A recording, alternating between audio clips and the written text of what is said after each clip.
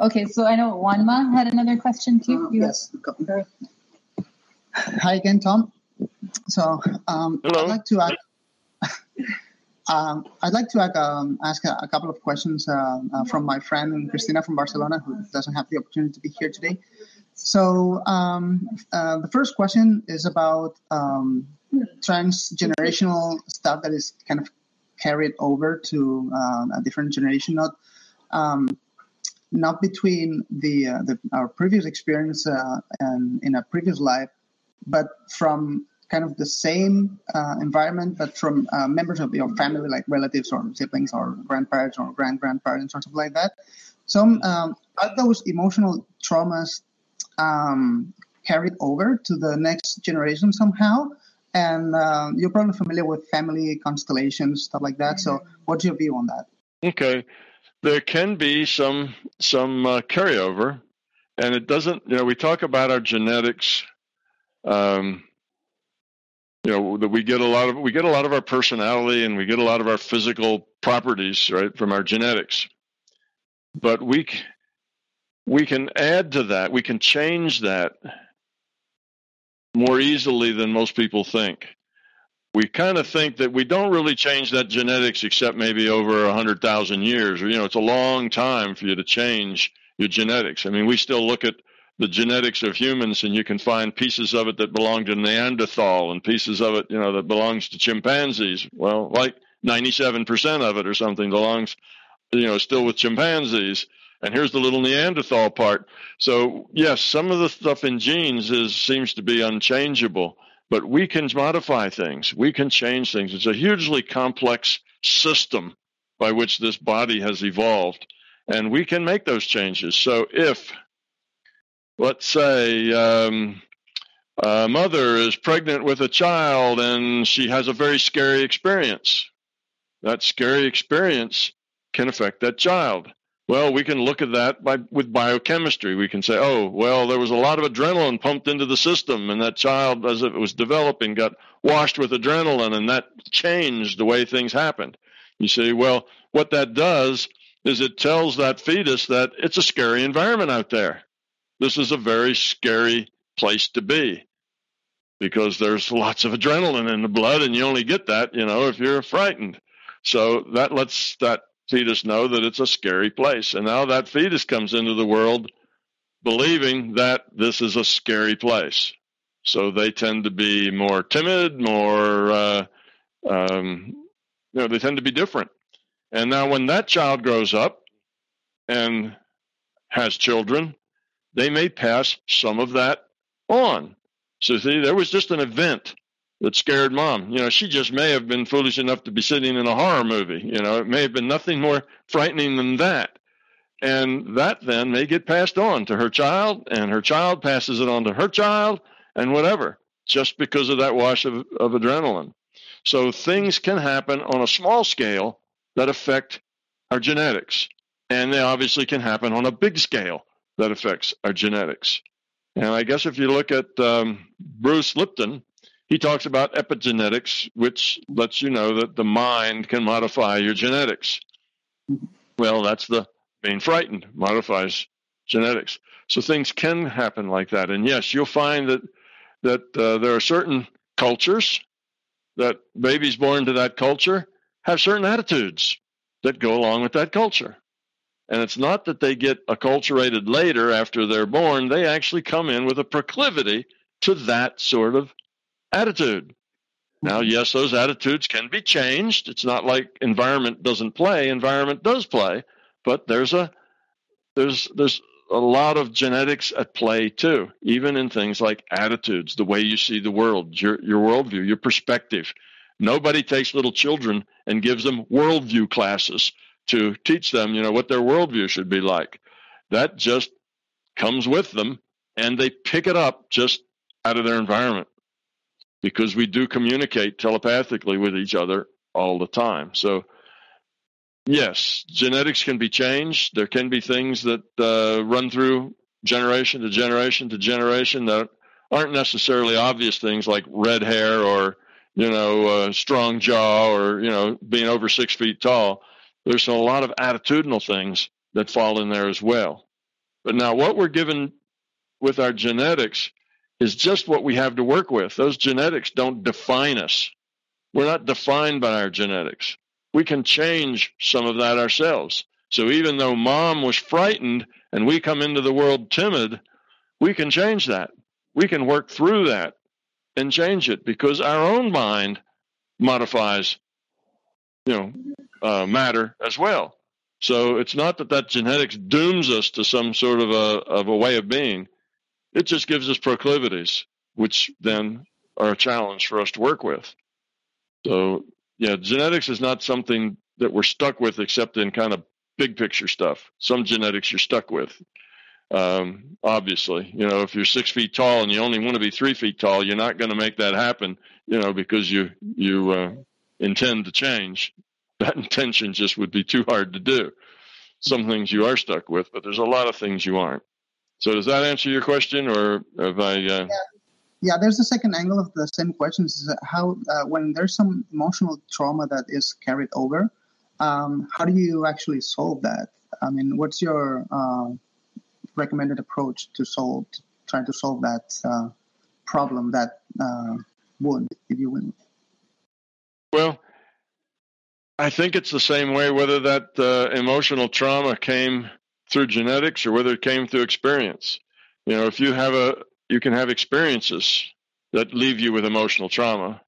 Let's say, your mother's an alcoholic, and when she gets drunk, she beats you. Well, that's going to leave you with trauma. So by the time you're grown up and you've been beaten every day by your mom, it's going to affect you. You're not going to be the same person that didn't happen. And the question was, well, how do you get over it? I think the same way, whether it's environmental or whether it's genetic, you get over it the same way, and that is with intent. You use your intent, you deal with that fear, you meet it head on, you accept it, and now you try to be different. Not act different, but be different. Acting different may be a first step, but being different is really where you're going with it. And some of those may be easier or harder than others. Some of them may just be too hard to do.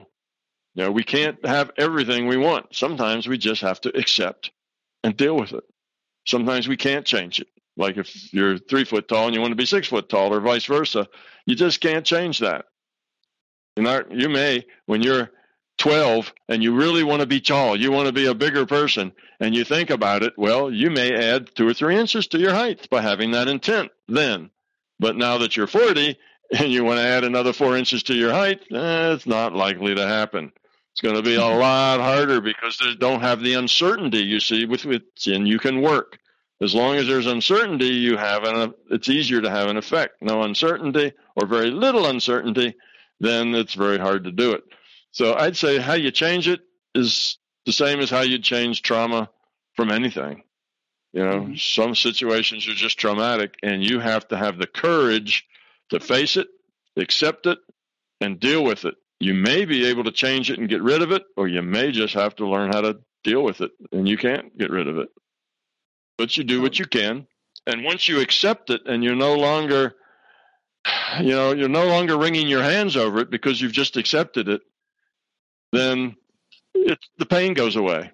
It's not painful anymore. It's just the way you are. Okay. You were only born to be 3 feet tall. Well, that makes you a midget, I guess, and you just deal with that. And it's not painful because you accept it and it's okay. It's only when you sit around and say, oh, no, man, why me? Why am I only 3 foot tall? I wanted to be a basketball player. And you get up into a self-pity thing. Now it's painful and it's terrible and it's a horrible thing, and it just will make you miserable. So accepting it is a very important part of it. Some things you can change, some things you just have to accept. But eventually you should be able to grow no matter what the issue is to a point where you're happy, life is good, and you can go on and learn things. Mm-hmm. Okay. Now, still on emotional traumas, but from previous experiences, do you think things like the way we die in a previous life or something like that is kind of carried over as irrational fears that have nothing to do with something that we have experienced in this existence? Yeah, sometimes, but not all that often. Sometimes you can get some I don't know what we'll call it, the bleed through or overlap between, say, a past life and this life. Sometimes that'll happen if there was something so traumatic that it really made a big difference to your individuated unit of consciousness. So you have an individuated unit of consciousness that's had maybe 10,000 lifetimes. And if it's had 10,000 lifetimes, it's seen and done a lot of stuff. Some of it's been pretty horrible. Some of it's been wonderful. Some of it's been boring. But then something really awful happens to it. It can probably just integrate that in, and it's not a big deal, right? But let's say it's only your third incarnation, not your 10,000th, and something really traumatic happens. Well, that trauma kind of hangs heavy in yourself at the being level. That's a major part of you now, and that major part of you is liable some of that to go through when you take a piece of yourself as a free will awareness unit. Some of that trauma will go through. So sometimes, if the trauma is big enough and if it stands out enough amongst the whole, yes, that can happen. If it's not an outstanding thing, it generally just gets absorbed and said, "Oh yeah, that was the way that one ended up." It's not a big deal in the IUOC's life because a lot of them ended up strangely. You had this real big thing going, and you got run over by a bus just before it came to fruition. Well, life's like that, and you just go off and you do another one. Not real traumatic. Well, you shouldn't be born the next time terrified of buses. It's not likely to be that way. Can be, but not likely to be that way. But yeah, it does happen occasionally, and it happens at the beginning parts of the IUOC rather so much than at the later parts. The more experience an IUOC has, the less that's going to affect it. Sometimes you'll get somebody who wants to play a particular role. Somebody that something means a lot to them, or it was very successful the last time they did it, so they want to do it again. And that then is like the kid that comes in, like Mozart or Beethoven, and at 3 years old, he's playing very complex music from sight, and that kind of a thing is probably kind of pre-programmed, if you will, pre-planned. That was a plan. Let's do that. This will be a good experience for me. That happens too. That somebody will come in and already seems to be programmed on some path to do something that's very, very unusual, and that's usually a choice that's made, not just because it could be. I mean, there's lots of ways that things can happen. It could be that particular entity has been a musician for the last 20 times in a row, and it's kind of stuck in that rut. But probably not. It's probably a plan. Mm-hmm. Okay. So the second question is about guides and anything related to guides, like, for example, what's your view on shamanism and the fact that there would be some entities that guide us. So I've heard you talk about that in terms of sometimes it's just an interface to the larger consciousness system. Mm-hmm. It's not just another being. But what's your view on guides? Is it likely that we have guides, or how frequent is that? Okay. If you can use one, you've got one. If you can't use one, you maybe don't. Okay. It is an interface with the individual, with the system, and that interface is done by need. Is it useful? So you wouldn't, if there's somebody who just isn't going to find a guide useful. Let's say they're very left brain. They think all of that sort of thing is nonsense, and they're not going to, just it doesn't play to them. If something talked to them, they'd think it was just their own imagination playing tricks on them, and it wouldn't give them any, they wouldn't say, "Oh, that's my guide trying to talk to me." It just would be something they'd toss off. Well, they don't have an interface. You don't have an interface to programs that you don't have loaded on your computer. If you're not going to run the program, if you're not interested, then you don't get the interface. So no, not everybody has a guide, but if you could use one, if getting that kind of help would make a difference in your ability to grow up, then yes, you'll get that help. And you might have more than one. You may have 2 or 3, because there's 2 or 3 different interfaces that work good for you. You see, so it's not a fixed thing, and you can have a guide and it just doesn't work for you. And if that's the way it is, then you can change, get a different interface. I don't like that interface. I need to develop another one. Let that one go, and you can change that and get a different interface. Mm-hmm. The interface that you have is part of your own creation. It's not just this thing that comes and talks to you. It's a shared thing. It's part of your own. It's part of your own creation as well. So it's a custom-made interface just for you. Okay. So how frequently is that another being instead of just an interface? Oh, how frequently? Well, it's almost always. We're getting into the what defines a being here. You see, the larger consciousness system does this posing as a being. Okay, but you'd say it's the system's interface with you as such a being. Now, what's the probability that it's something else that doesn't have anything to do with the larger consciousness system? Well, there isn't anything that doesn't have anything to do with the larger consciousness system. You are also connected to the larger consciousness system. You are a subset of it. Your guide is a subset of it. Everything out there that's going to talk to you is a subset of it. So now we're talking about where does in what source does the free will originate?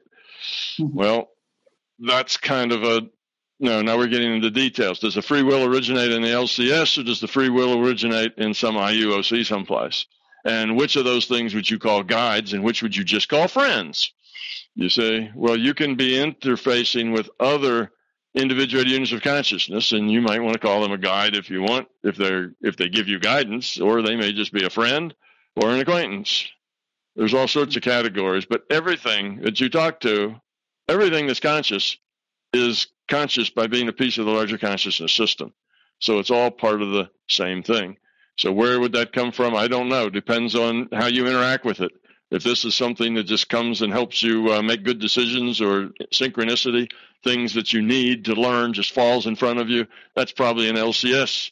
If it's somebody you chat with at night about, who's going to win the next World Series or whatever it is that you chat about, then that's probably just some other IUOC. Mm-hmm. So it kind of depends on how you interface with it or what it is, but you can interface with all kinds of things. All taken back, every one of them is a piece of the LCS.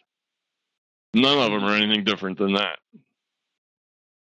Okay, thank you. I actually have more questions, but I don't know if someone else has. Thank you, Tom. It's good. Yeah. Yeah, you're really getting complex questions. I do have questions regarding psychedelics. My son was addicted to many different drugs in the past, and in the search of actually helping him, I have come across a spiritual medicine plant from Peru called ayahuasca. And since I have actually gotten in touch with a fairly large community of supporters of spiritual medicine plants, and what is your opinion about the use of hallucinogenic substances like LSD or ayahuasca in when it comes to raising the consciousness level? Okay. I know you're against it, but it's like how do they work, and do they really play a role? Yeah, I wouldn't so much say I'm against it. Is it just most of the time it's not useful in the long term. Sometimes it's useful in the short term.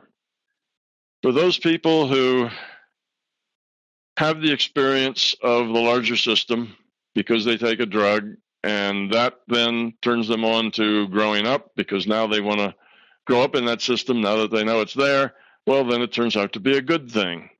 But for people who take the drug to have the experience, and then, wow, that was a really good experience, so they take the drug to have another one, and then they take the drug to have another one because these experiences are all really nifty, and they feel big and part of the whole thing, and love and peace, and everything works great, so they have another experience. That's not such a good thing. You keep taking the drug to have the experience, and eventually that will make it even more difficult for you to have the experience without the drug. You become dependent on that drug for your spirituality, if you will. And you find out that most people who do that probably think they are more grown up and evolved than they really are, because they've had a lot of experience in spiritual things, but that experience isn't really their own. It's the drugs creates that experience for them. So if the experience is not yours, then you're just you're what's the word, vicarious. You're just along as, kind of vicariously experiencing that experience, but it's a drug-based experience. You don't learn as much. You don't grow up as much.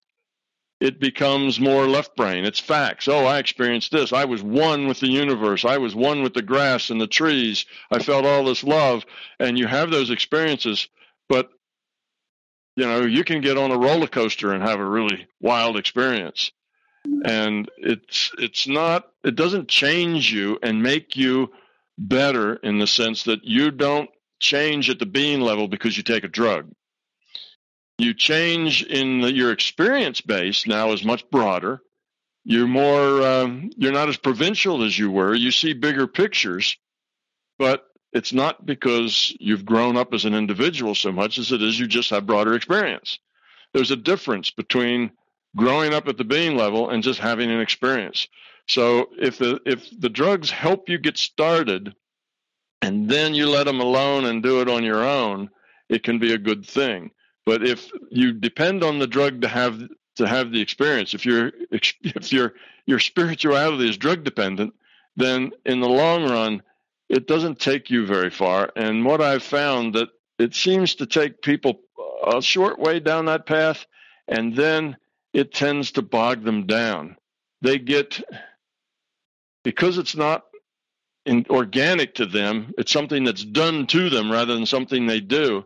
They get bogged down into ideas of what's going on, and they have voices telling them to do this and that, and all the structure starts to get up around it, and that basically is all of their own creation, because they don't really have the tools to work with it, and they end up, on their own, they end up getting all wadded up into things that they create. And they seem to be spiritual and they seem to be real, but they're really in over their head.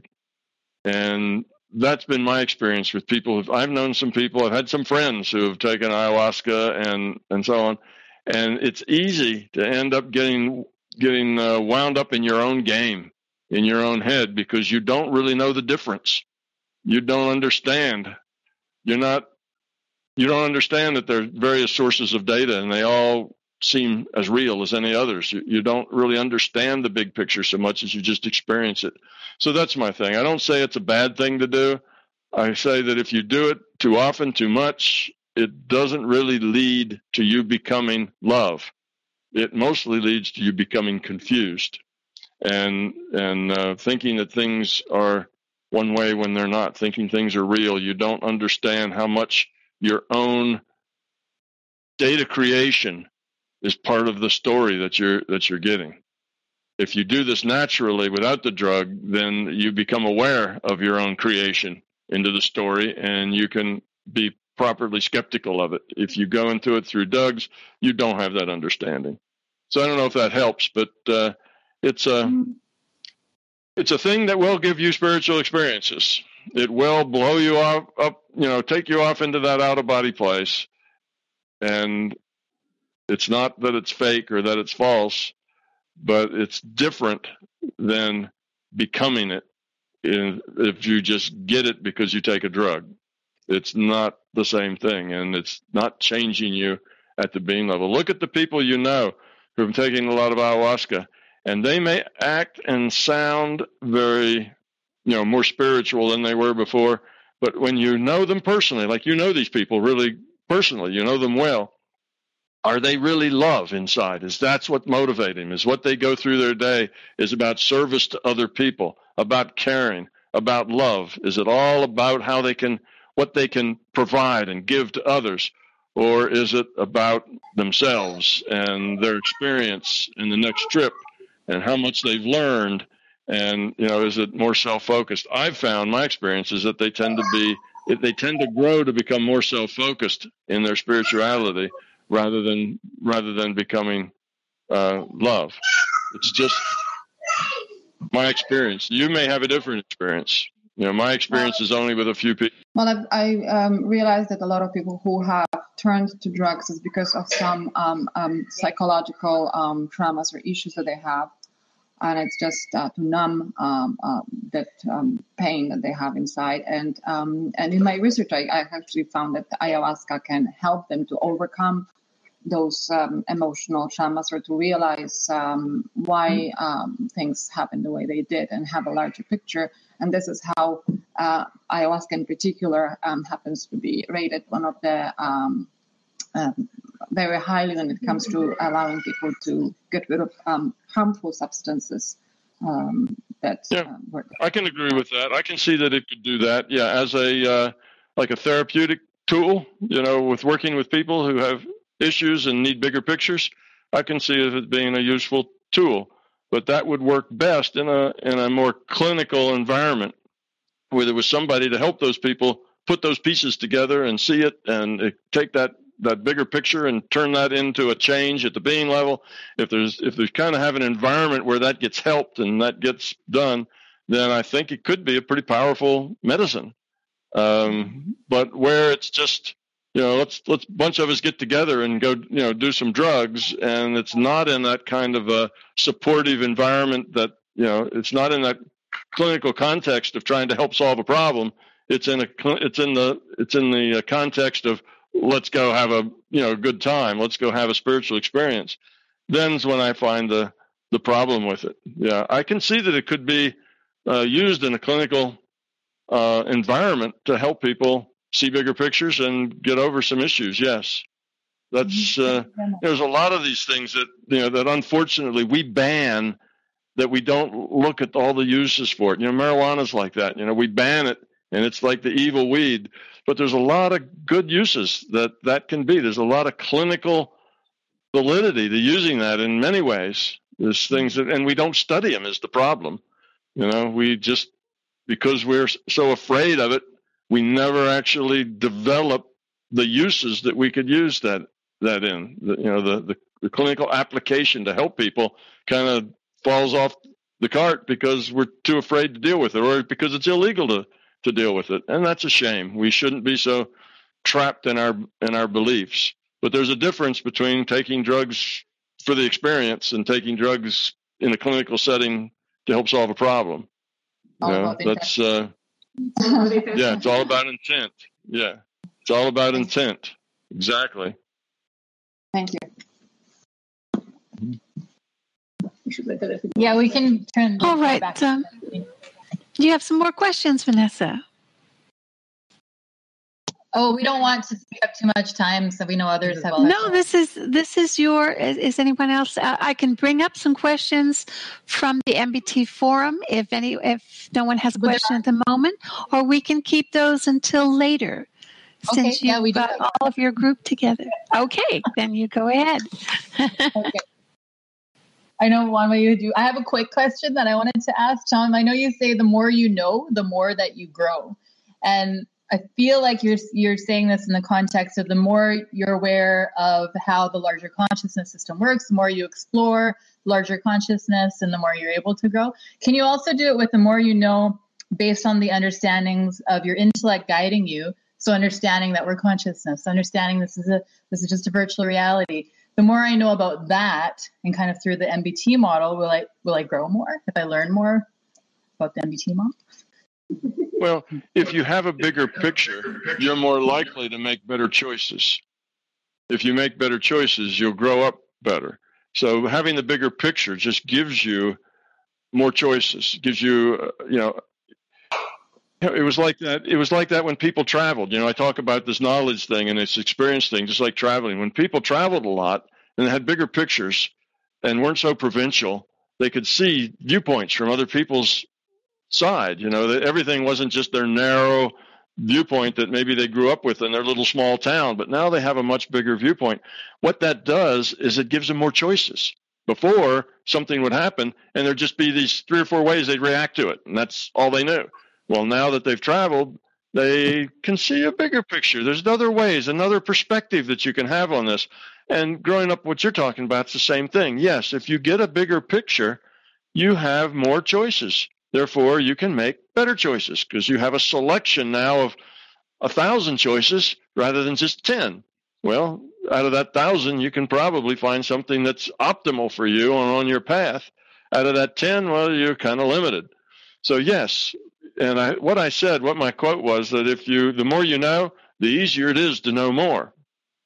And that is that the more you know, again, the bigger picture you have, the easier it is to see even a bigger picture yet. So when you don't know anything is where it's most difficult. The more you know, the easier it is. So what that means is as you learn and grow, it gets easier and easier, and you grow faster and faster, and getting started is the hard part. It starts to accelerate once you get started. Getting started is difficult. That first one is the big one. After that, things start to pick up speed on their own. So yes, getting that intellectual viewpoint of a bigger picture is helpful. It's very helpful. But if that's all you get and you never apply it, it makes you more interesting at cocktail parties, but it won't necessarily help you grow up any. You need to do something with it besides just collect the information. There's lots of people who could, there are people who have basically can tell you everything in my books. They've read them 3 or 4 times, and they know just everything I said, but it didn't really help them grow up any because they're very left brain and they just collected all the facts and never really processed any of them. So they got a head full of facts. So if you're going to get a head full of facts, it probably won't help you much. But if you really get an understanding of how things work, it'll help you a lot. If you get a bigger picture, you'll start to see that, it's important that I grow up. It's not just maybe I will, maybe I won't. It's important that I grow up. I should work on these things. And that comes from having a bigger picture. If you don't have a bigger picture, why should I grow up? I'm having fun. Leave me alone. You see, there's no incentive for growing up. So big pictures help, yes, a lot. Okay, great. And that gives me hope too, because it's taking me like 2 years to get through your book because I really want to absorb it and fully integrate at the being level. So it takes forever for me to just get through it. So that really helps. Thank you. Another quick question too, sorry, is just why is it that some people have this burning desire to know our purpose here and to want to evolve and be part of this, and other people couldn't give a damn, like just don't even care about it. It doesn't even cross their radar. Why is it just that they're these newbies, or like why is that? Well, the ones that have a burning desire are probably ones that have been around the block a few more times. Okay, yes, they probably have more experience, have had more lifetimes, have had more success in evolving the quality of their consciousness, and they know there's something there they're trying to find out. They're already kind of triggered to find out, and that's probably part of it. Another part of it has to do with fear. Some people are terrified of finding out who they are. Some people are terrified of finding out that they're, maybe should be doing something different. There are people just very resistant to change, very resistant to anything coming in their life that's different than what they know. They're very frightened of newness, of change. And those people are like that, not just about this reality, but if you tell them, eating sugar or preservatives or whatever else, swallowing gasoline, something, whatever it is they're doing that's really damaging to their health, and you shouldn't do that. And some people will say, oh, thank you. I didn't know that. It was a problem, and they'll learn from it. But most people will just blow you off and say, leave me alone.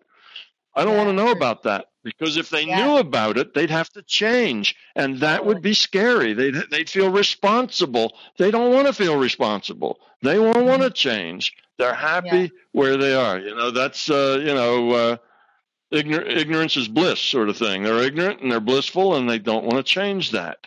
So don't bring me facts that make me change my life. Don't bring me ideas that cause me to change my eating habits. That all that stuff is just an interference to me.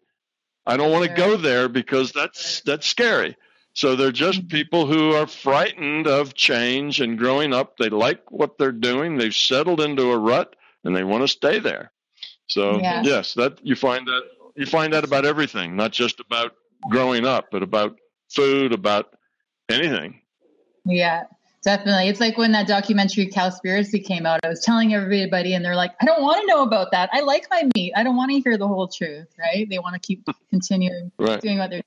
Layla's asking, what were you asking? No, I'm asking, and now if you have a person that you care for, that's exactly in that track, should you just leave them there or should you step in?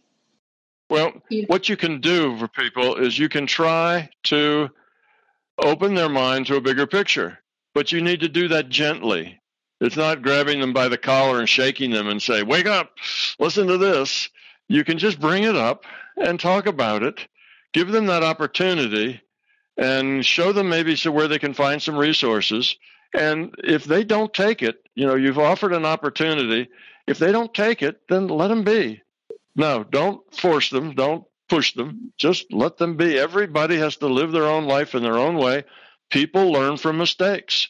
So if they, whatever they do, I had a person that was part of my family, and this was years ago. They smoked, but that was the time when it was just becoming known that cigarette smoke would give you a higher probability of getting lung cancer. And I talked with them and said, well, do you think you're thinking about maybe stopping? That's not a good thing to do. And your children and everybody's breathing all the secondhand smoke. And if you thought about that, and they just basically blew it all off. And I'm not worried. When my time comes, that's okay. Everybody's time has to come sometime, and mine will come sometime too. And life's just like that. And, give me another cigarette. They just didn't want to hear it, because if they took that seriously, they'd have responsibility. Now there'd be something they'd have to do, and they don't want any responsibility. Okay, so these people have mindsets like children. They have mindsets like, 6-year-olds feel the same way. They don't want responsibility either. Take out the trash, clean up your room. No, they don't want to know about that. They don't want to do it. Responsibility is something to avoid. Well, this person died of lung cancer before her child even graduated from high school. And my guess is that when that end came, she didn't have this attitude of, oh, well, my time will come anytime and it doesn't matter and, things aren't important. She probably had a whole different attitude to it. And I hope that she learned something very important, that next time she does an incarnation, she'll have a little different sense about looking at bigger pictures, seeing things, taking responsibility, you see. So people learn things. And sometimes that lesson costs your life, but you have to let people learn things in their own way. You can't force people to see it your way. They have to come to it. This is perfect, exactly what I was looking for. So now, do you wish, because this ended tragically, do you wish that you were more forceful in your attempt to help her? No, not at all. Not at all. Had I been more forceful, all I would have done is made her feel worse. You see, when you tell people, when you're forceful, you upset people. You make them happy. You're pushing them in ways they don't want to go. And that's not a good thing. You have to let them be. And of course, raising children, you have this point of, as they grow up, you have to let them make mistakes. You see, mom and dad can't always keep them safe and always keep them away from making bad decisions. When they're little, when they're 5 years old, you say, don't go out of the yard. And if they go out of the yard, you put a lock on the gate. You put up a fence. You force them to stay in the yard. You're in charge. They're not. You dominate them, force your free will on them because they're only 5 years old. They can't make those kinds of decisions.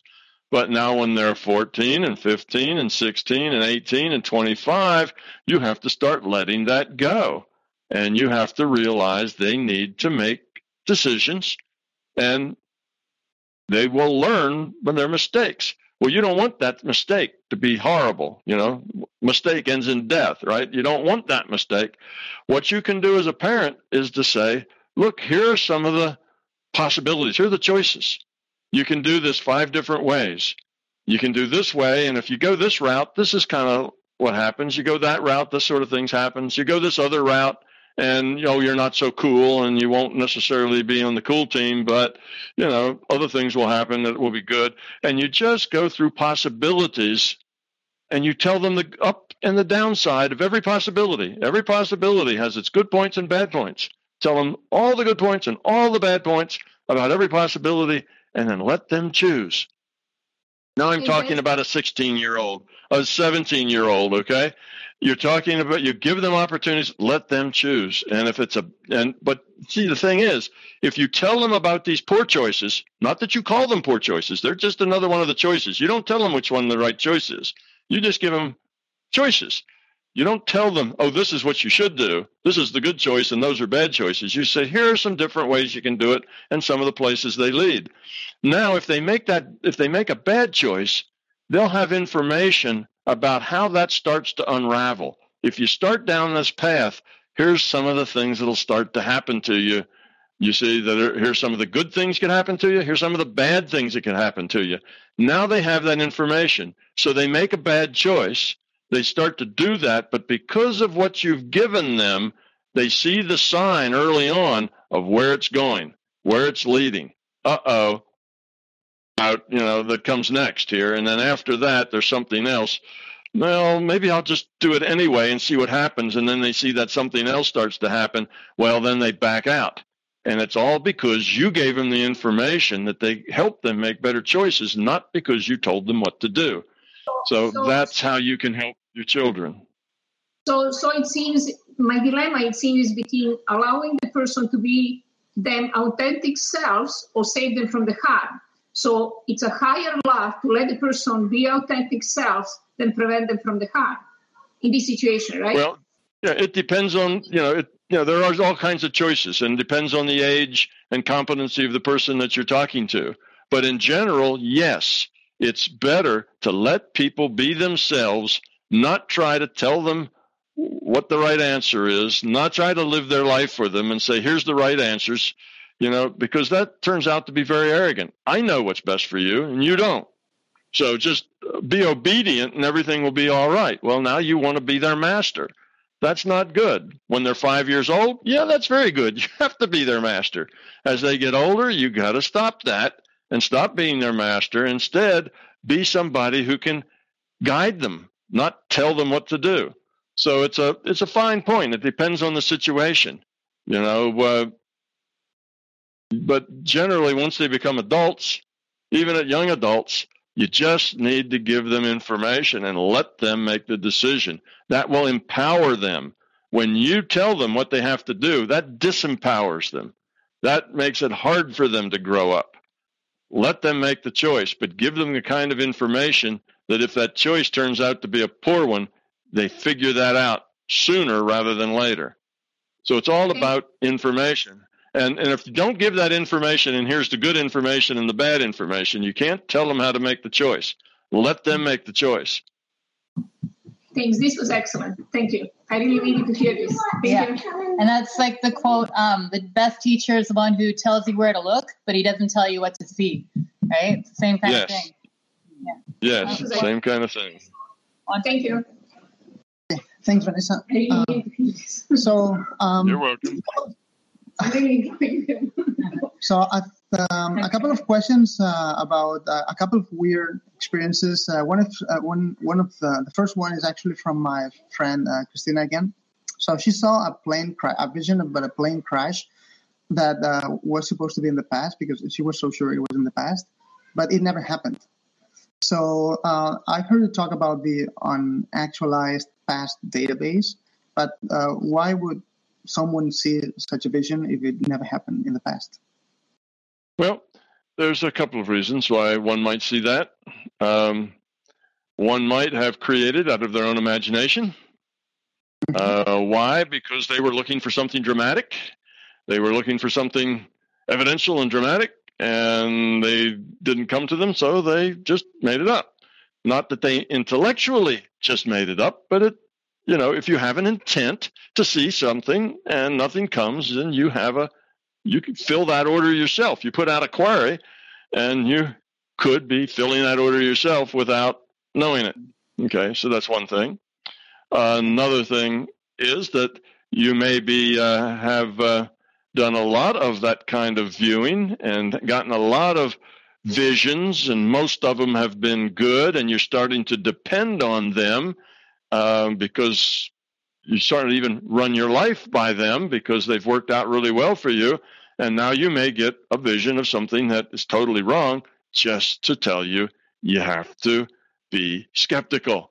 Don't just take everything that comes to you and do it. So the system will sometimes throw you a curveball just to let you know that you need to remain skeptical. You need to make your choices based on your own decisions, not on a vision or not on your horoscope or something else. You start giving your free will up to some other process other than you making the decision when you do that.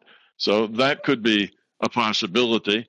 It could be that it's that you were looking for a particular crash of some sort and you didn't have good intent, and now you get it out of the past, database that didn't happen. Or it could be that the crash actually did happen and you just don't know about it because it happened in a plane on the other side of the world that didn't have anybody really of notability on it, and they just cleaned up the mess and, buried the dead and never got past local news. Maybe that was what happened. It's hard to say. There's lots of possibilities that thing can happen, that can happen. But the bottom line is always be skeptical. Just because you get something that's like given to you as a message, it may be nonsense. It may be your own invention. It may be something very valuable. You have to be skeptical and treat everything as, I don't know where that came from. Well, let me see what I can do with it. Mm-hmm. Don't treat it from, I got a message from God. I need to go act on it. That will eventually get you in trouble. Okay. So it's I don't know. I think part of it could be just a lesson not to believe everything you hear, everything you get, everything you hear, everything you see. The system is very vast and very complex, and you could get. I ask when I get things like that I don't know where they come from. I kind of set them aside and I think, what can I learn from that? Where's the lesson in that? And sometimes the lesson is just ignore it. Some things need to just be ignored. That's the lesson, Okay.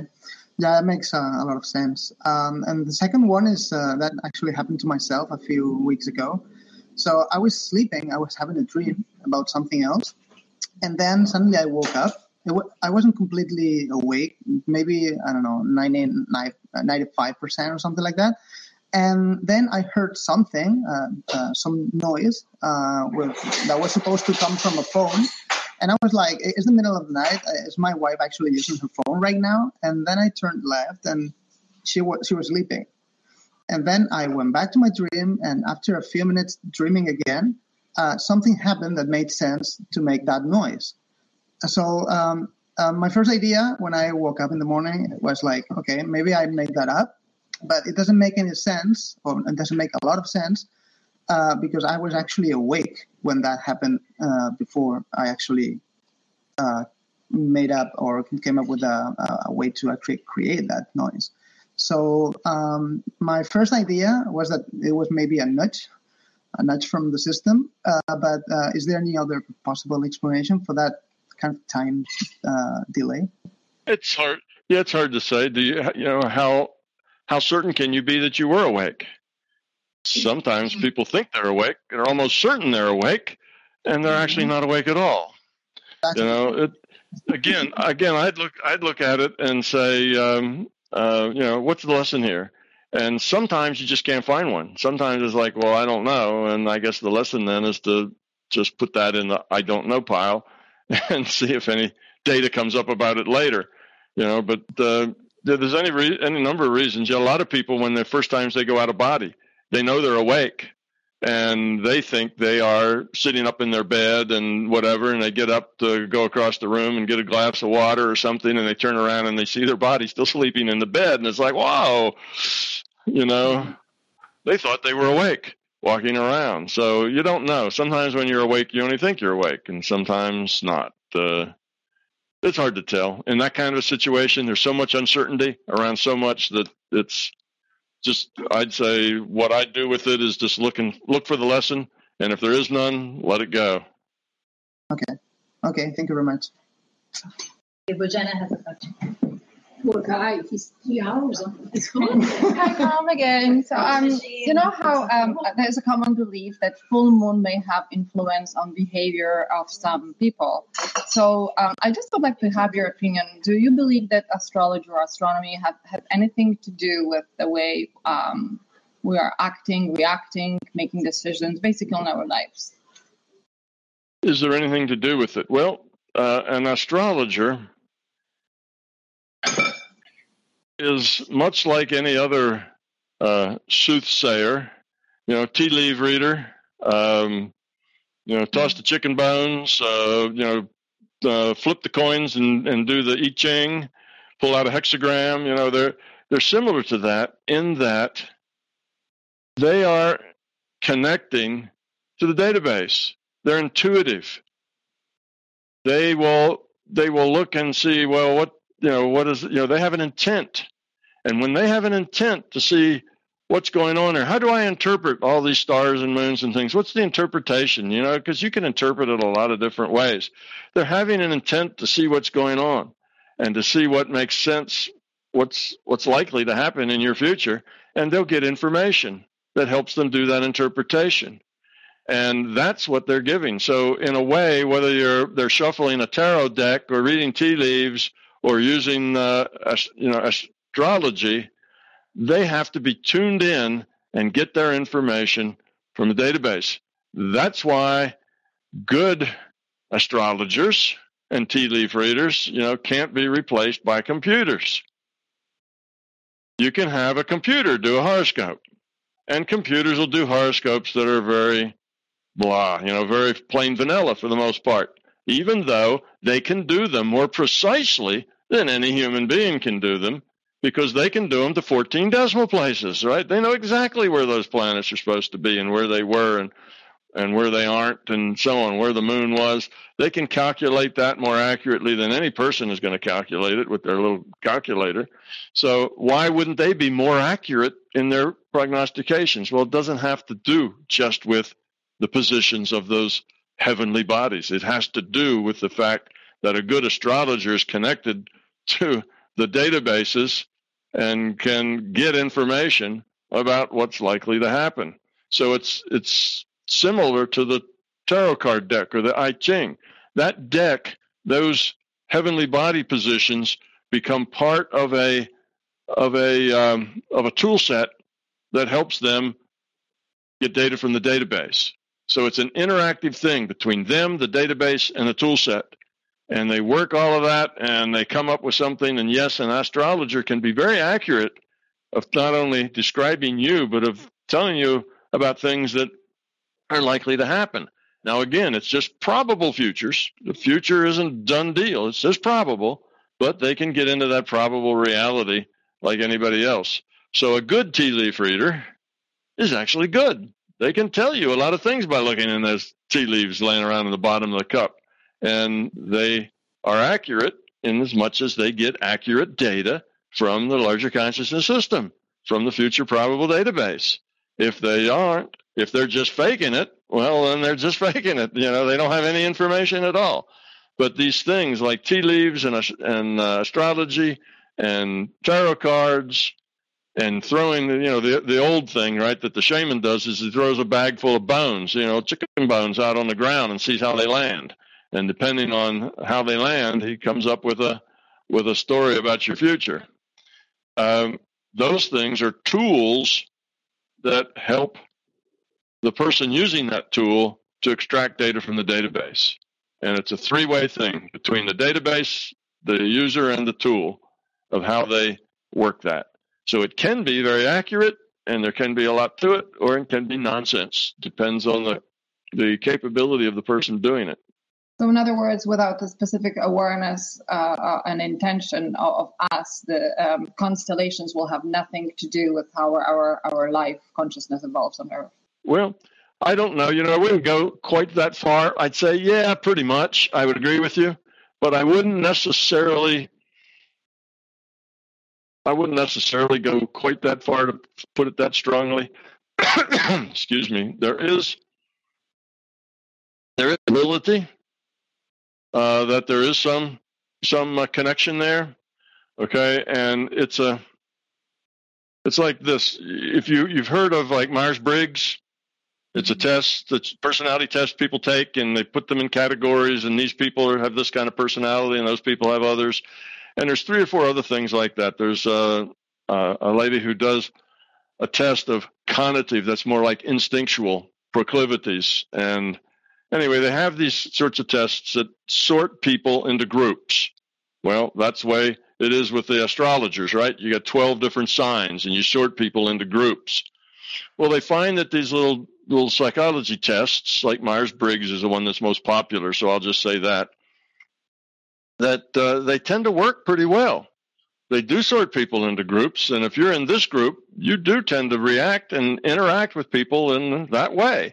And if you're in some other group, you do tend to act and interact in that way.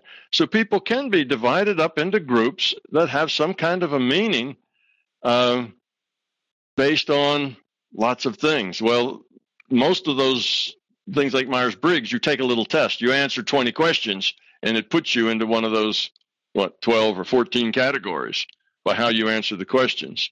With astrology, it's just where you were born. But what it says is that people can be divided into subgroups that have meaning. See, if everybody was just different from everybody else, if everybody was just kind of random, then you couldn't group people up like that. There wouldn't be 14 groups that basically cover all the personalities on the planet or in these 14 groups, you see. So there are things that tend to group us up. Well, why would that be? Why do we end up with these groupings that can occur by personality? Well, I think that when the larger conscious systems makes IUOCs, it tends to make them according to a template, things that work. Again, from this thing I answered before, well, where would the template come from? Well, it's just evolution. It's what works.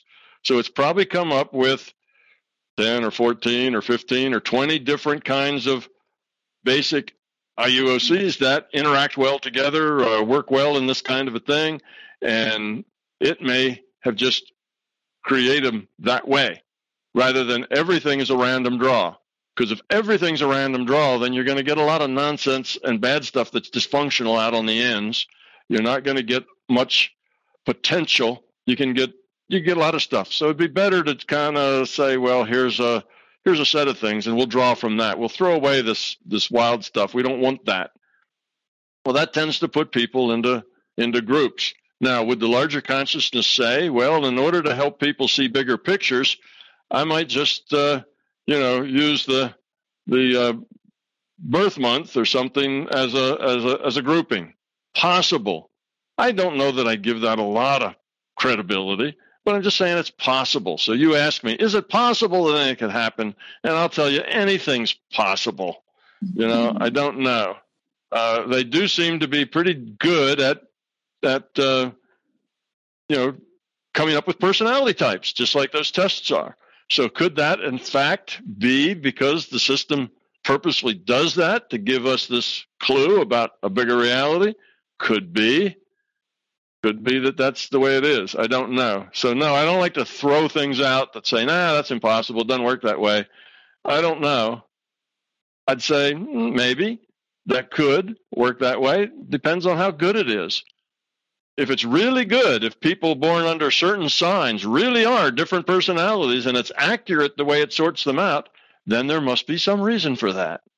And that reason would be that the system set that up just to be a thing that we could do that would let us know that reality was bigger than just this physical materialistic place, you see? So yes, that's possible that could be that way. Now, in general, I know, though, that the astrologer gets a lot of their data from the future probability database, because otherwise, like I say, computers would be the best astrologers ever, and they're not. So it's not just the astrology.